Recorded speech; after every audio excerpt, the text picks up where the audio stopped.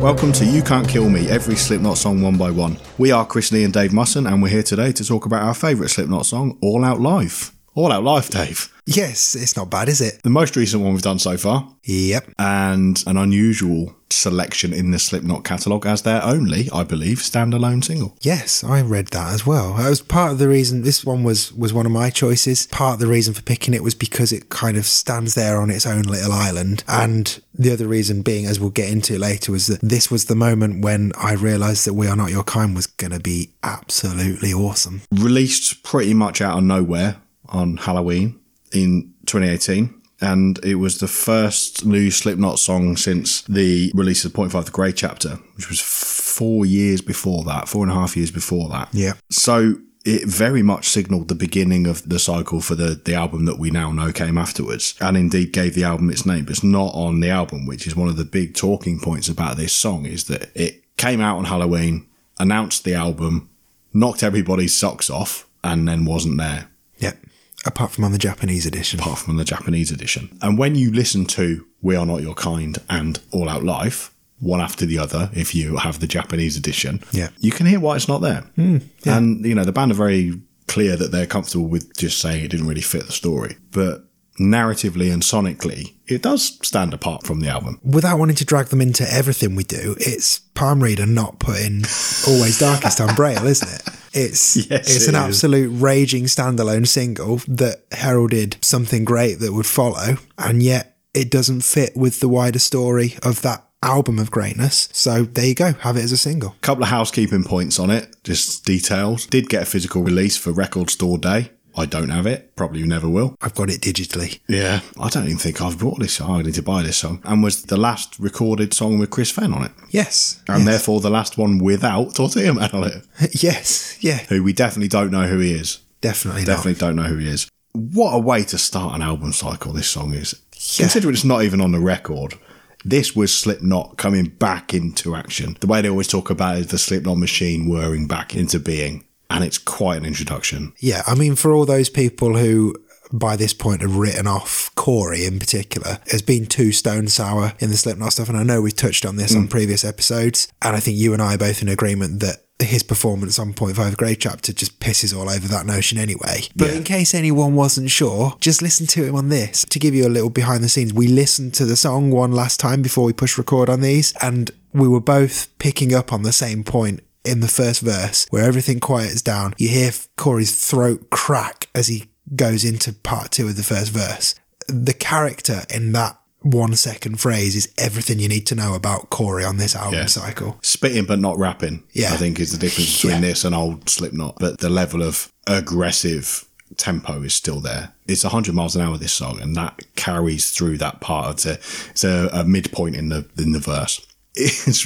I can't kind of get to grips with how I felt about this song when it came out. I was not expecting an absolute furious banger from Slipknot. I wasn't expecting anything from Slipknot at this point, to be fair. And I certainly wasn't expecting a song that I truly loved, and B, a song that started to make me excited, although not as excited as you, about a new Slipknot album that we now know is We Are Not Your Kind.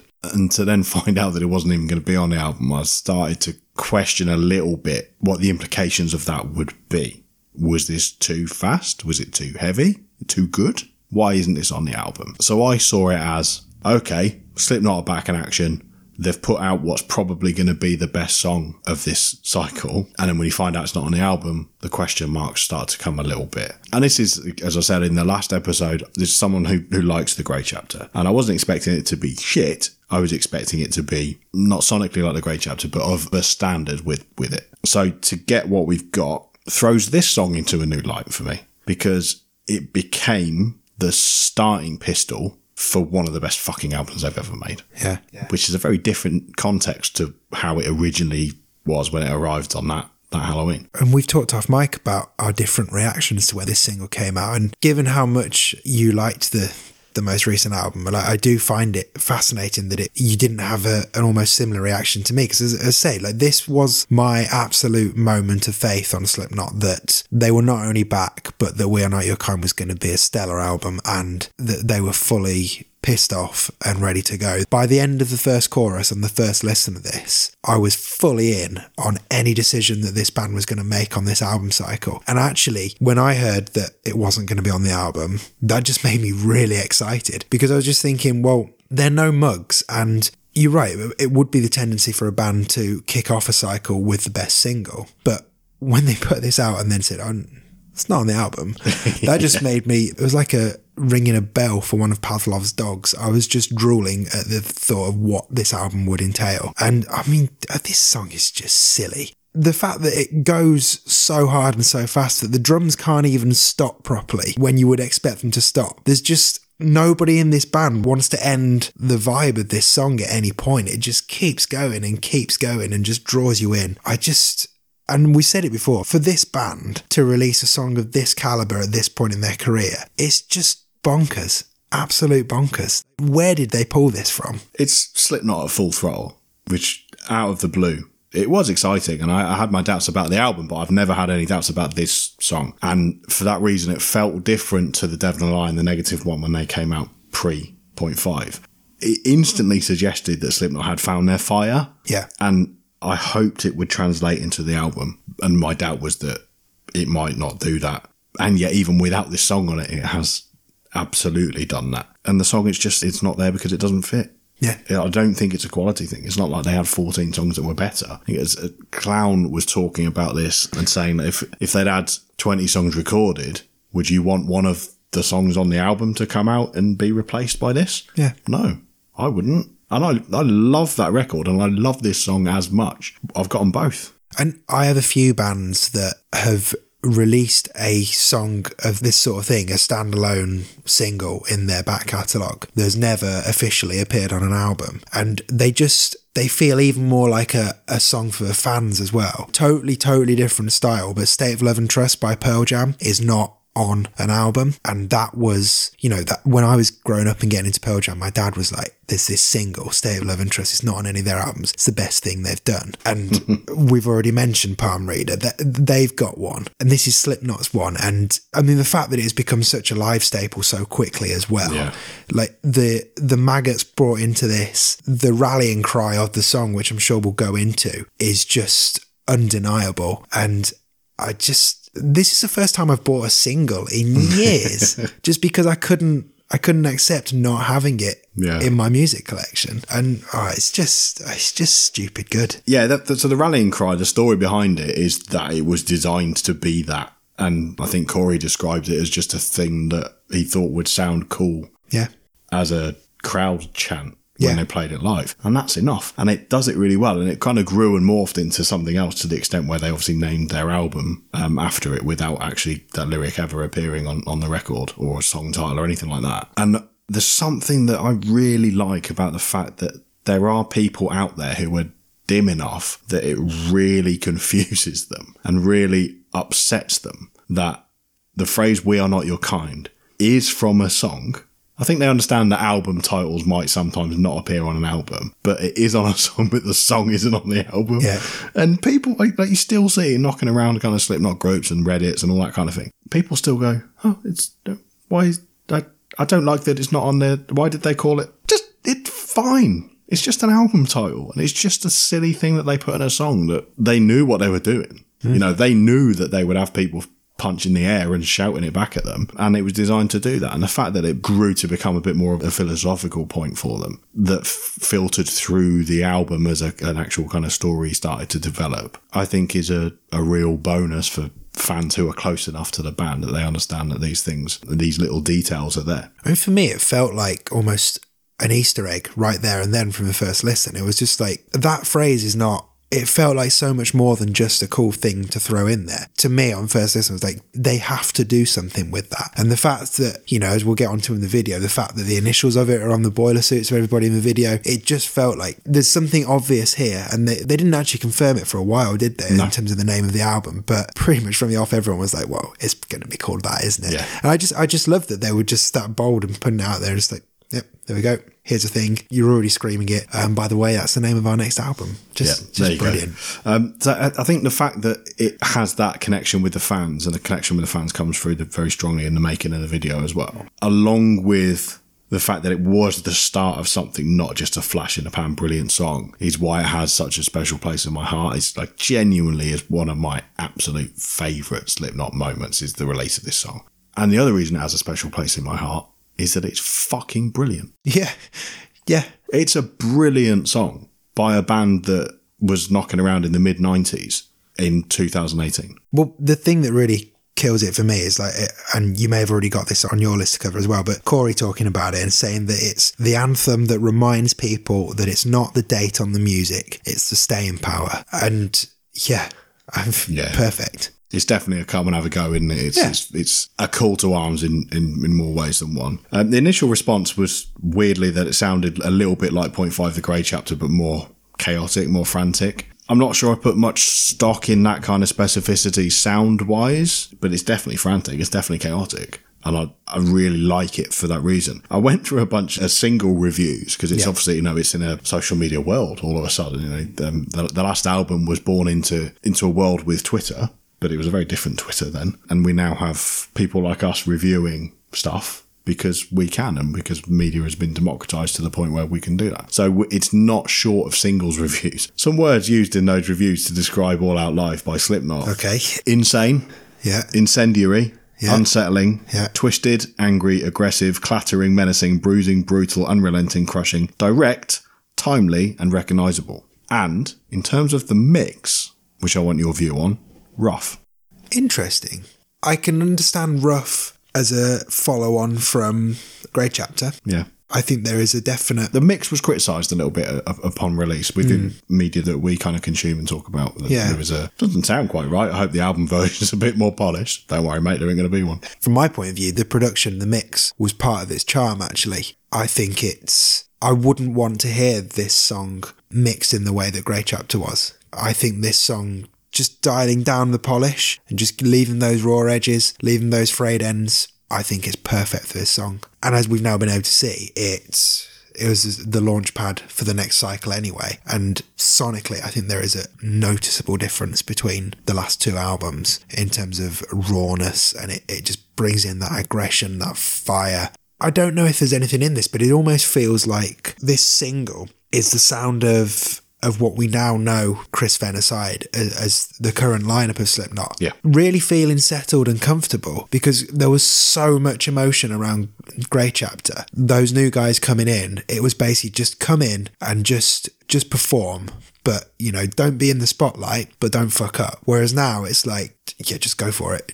I mean, the drumming in particular. Yeah, interesting, because you go back to Point 5, The Grey Chapter. Don't perform on this album, Jay Weinberg, and then listen to Kill Pop, and you're like, okay, fair enough. Yeah, fair. So it does feel like a unified Slipknot, and there is a lot going on in terms of, the backstory to the last couple of albums, but it doesn't feel like Alessandro and Jay's debut anymore, which is understandable. It's got that gang mentality that defined their early work and defined the character and persona that they built for themselves in the media. And I think, it's certainly the most aggressive they'd sounded since Iowa. And I think we touched on this in the last episode where we did our sort of brief summary of We Are Not Your Kind, and I said that they sounded more dangerous than before. And this has that feel of it. And I think gang is an ideal word. That is the word that Slipknot has been attached to for so much of their early career. And it really does feel like a unified, terrifying force being unleashed onto the world again, and having had years to sort of mull over things and digest stuff and just become really pissed off at absolutely everything. But they're coming at it from such a more powerful position in terms of their global status.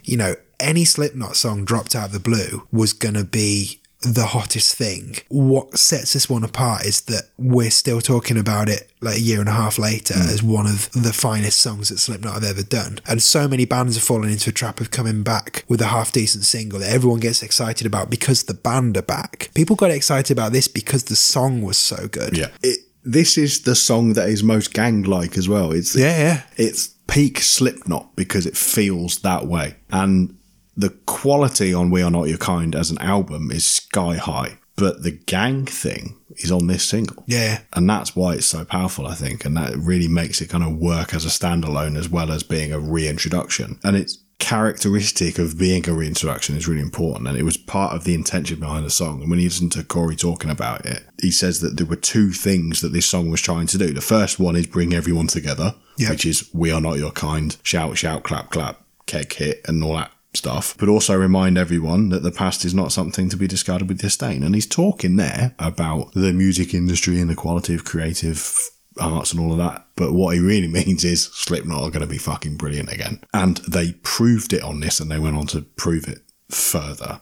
And the level of meaning within that indicates to me that they knew where they were going, they knew they had something special, and they knew that what they were about to put out and this single itself were not just brilliant, but brilliant Slipknot. And having been through that filter is really important for the songs that their best songs sound like nobody else could possibly make it. Yeah. And that's what this song is. I think it starts to show the beginning of Corey on the thematic lyrical form that carries into the album. The basis of the lyrical content is really key to what the band were about to come on to do, which is, you know, for my money, the best album anyone anywhere recorded in that year. And it's a rejection of old versus new, and just an embrace of quality. No second guessing, no trying to prove anything. To me, this was Slipknot wiping the creative slate clean. It was a cleansing. Whatever they think of their last record, whatever we think of their last record, this was, okay,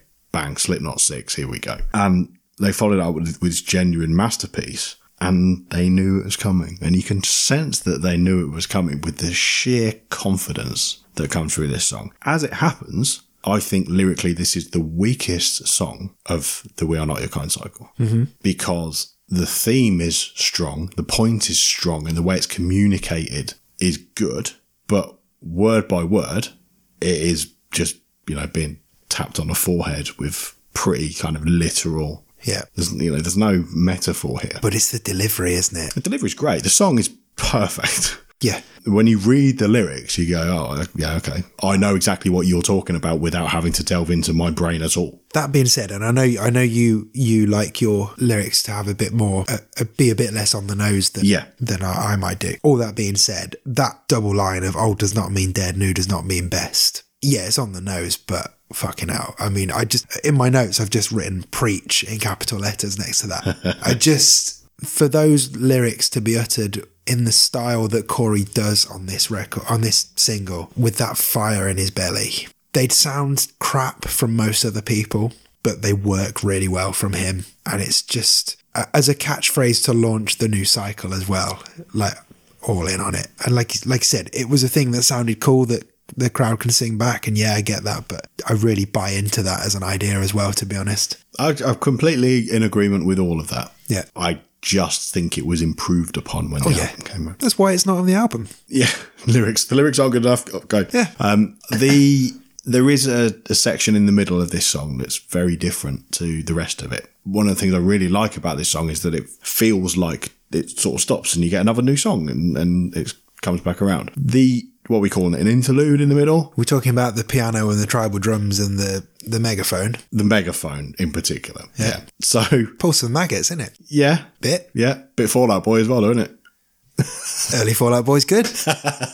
I'm only joking. I don't dislike it at all. I think it's an interesting choice, particularly within a song that is just 1,000 miles an hour for the rest of it. The stomp is there. Yeah. And I think if you take out the sort of military drumming, that bit might struggle, but they know what they're doing. I mean, I quite flippantly say Pulse of the Maggots, but to me it instantly felt like a sort of a nod back to that particular point in their career as well, because up until that point this song had been like Iowa but aged. What was it, 17 years at that point? But it was I found it interesting in the middle of the song they still put that nod back to the sort of, we also did this kind of stuff as well, and we're really good at that. And yeah, we're not going to make a whole song of it right here and now, but we can still be confident, as you said earlier, confident enough to throw in some pianos and some military drumming and some vocal stylings that a little bit cliched, maybe a little bit contrived, but still work within the context. Yeah, they do work. I think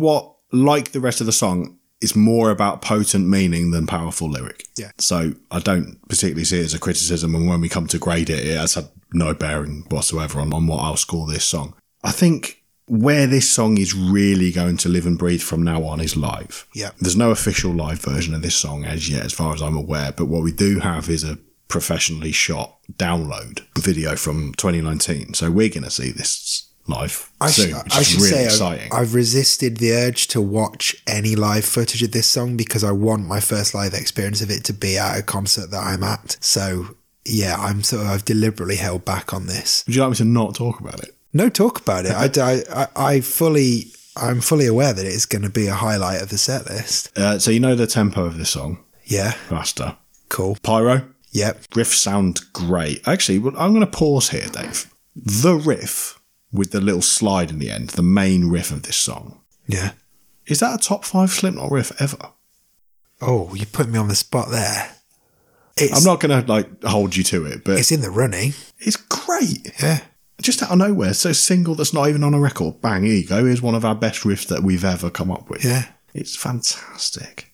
Works best at full volume. It's a good shout. And it harks back to those first couple of albums when they did put a little bit more stock in the riff, because by the time you got sort of volume 3 onwards, they knew where they were at in terms of what size stages they'd be playing on, so they could make more of their melodies, and they had more whole band moments. Whereas early on, what really hooked me on Slipknot there were just standout riffs, like Sick, the opening riff to that. It's 0 and 1. But show me a band that has done 0 and 1 better than that. But yeah, I've never considered it in terms of riffage, but it's definitely top 10 at the very least. Yeah, well, I was listening to it earlier and just thinking, actually, that you take everything else away from this song, that riff is awesome. Yeah. Anyway, live, Corey properly giving it some ovs. Yeah. Corey singing through his new mask is weird.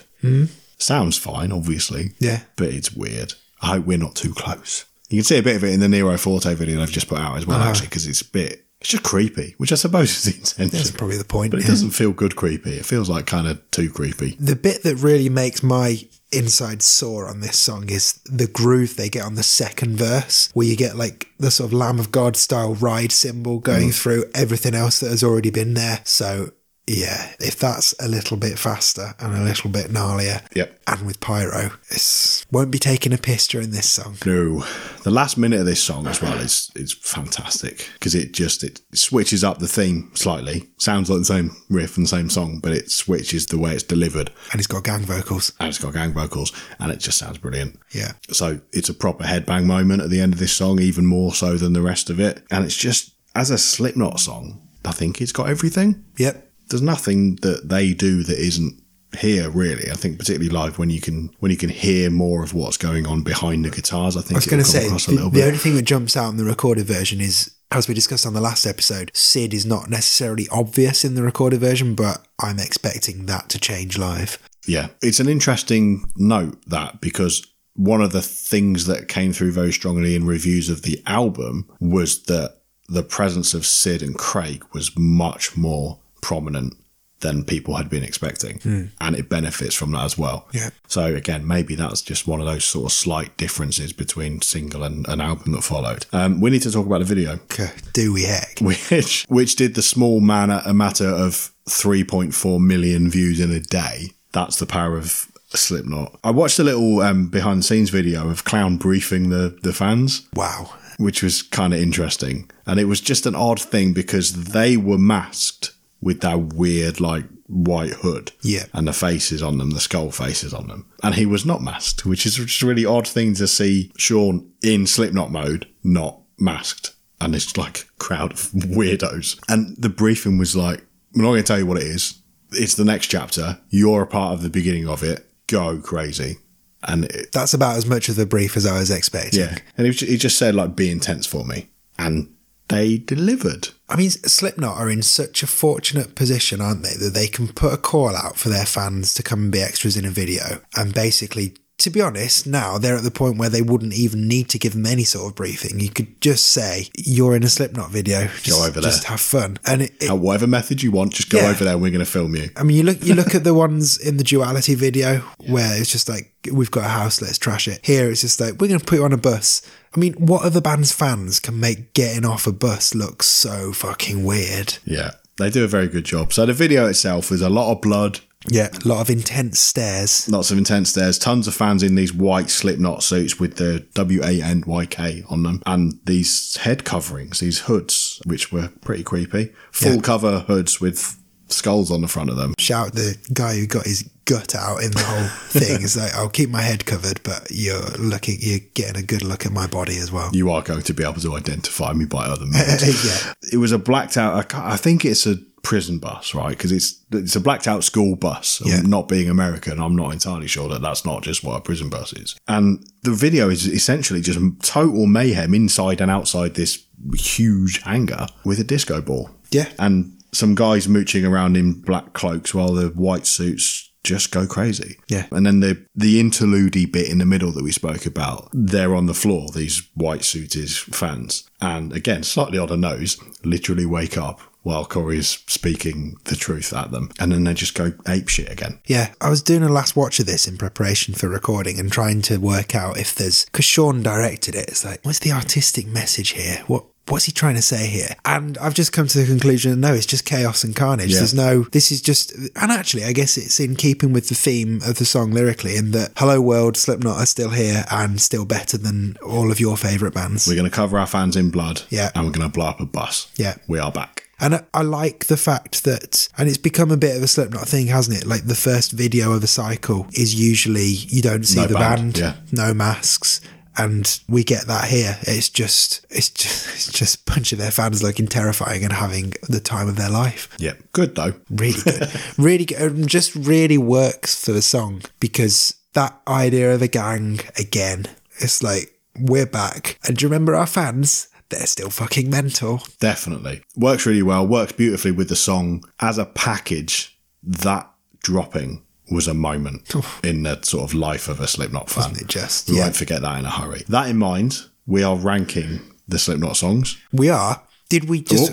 I was just going to mention, obviously, we try and touch on covers and remixes. Oh, no, you found a cover. No, I haven't. And I just wanted... No covers. I wouldn't have interrupted your flow, but I just wanted to make the point that quite often I will offer a suggested cover if we can't find an official one. Oh, no. I want to make the point that I do not want anyone to cover this song. Nobody has the right to cover this song, because this is pure Slipknot. And I can't think of any other song in their back catalogue that I'm so adamant about that nobody gets the right to play this other than Slipknot. Nobody should even attempt to cover this song, because they will fail miserably. And I don't want any remixes of it either. I don't want a better production. Right. I just want them to leave it exactly as it is. This little island between a very important album in the band's life and a fucking exceptional album. Just leave it as it is, and anybody trying to cover it, fuck off. Yeah. Speaking slightly off topic, but actually semi-related about covers that should not be. Well, I was looking for another Slipknot song to see if it had been covered for one of our future episodes. I thought I'd found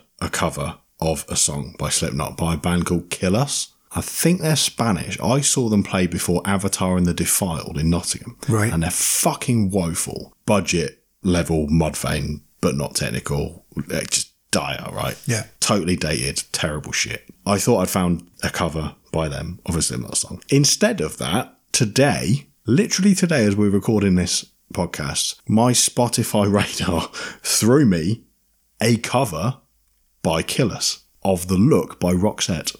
Wow. Interesting. It is the worst shit I've ever heard. Good. Well, I'm glad we got that shout out for him in here. So Kill Us never, ever, ever cover Only One by Slipknot, because I will be angry. So let's do our grade and our ranking. We put Everything Ends, banger, by the way, joint bottom of our ranking in the last podcast, because all Slipknot songs are wicked. We're scoring out of 9 because Slipknot. Yeah. What are you giving as your grade for All Out Life? So, this is my favourite one so far. Interesting. But I am aware that I need to leave myself a little bit of room above this. Because we haven't done Gehenna yet. Yeah, exactly. So my gut was to go 8.5, but I've tempered myself with an 8.25, which I know is fucking annoying because quarter marks are annoying, but I just know that we're at episode 8 of how many are we going to have to record? And while this song is forever going to be right up there, I just need that little bit of wriggle room for what I know is coming. So yeah, 8.25. I think they're going to be handy because if I don't do them, then when we've got a draw, then it'll be a differentiator. Good point. I've gone for 7.5. Okay. I think actually from a similar point of view as you, I can't go 8 for this because, you know, we haven't done any songs off We Are Not Your Kind. We've got almost all of the self-titled album to go. Have we done anything off Volume 3? We have, haven't we? No, we haven't. No, we have not. No, so we've got there to go as well. So given this... We have. We've done Vermilion Part 2. Oh, we did, of course, it's top of the leaderboard list until now. Yeah, I've reined myself in a little bit, just going, there you go, random single, 2018, 8 out of 9, there you go. So I think we're coming from a similar point of view. And I think actually the extra bits from me are a lot of it tied to the fact that, as I said, this was my moment of faith for Slipknot now. And I don't think I can underestimate the importance of this song in terms of, I was always going to care about Slipknot, but to care this much, it's because of this song. So there we go. So that puts it, if my maths are correct, 15.75, which means it is top of the leaderboard now, above Vermilion Part 2 and Snuff. Well, that's quite something. It's an interesting top 3, isn't there? Isn't it? Yeah. The whole range of Slipknot right there. Yeah. So that is All Out Life by Slipknot. You Can't Kill Me is produced by This Decay, and we'll be back soon. See you later.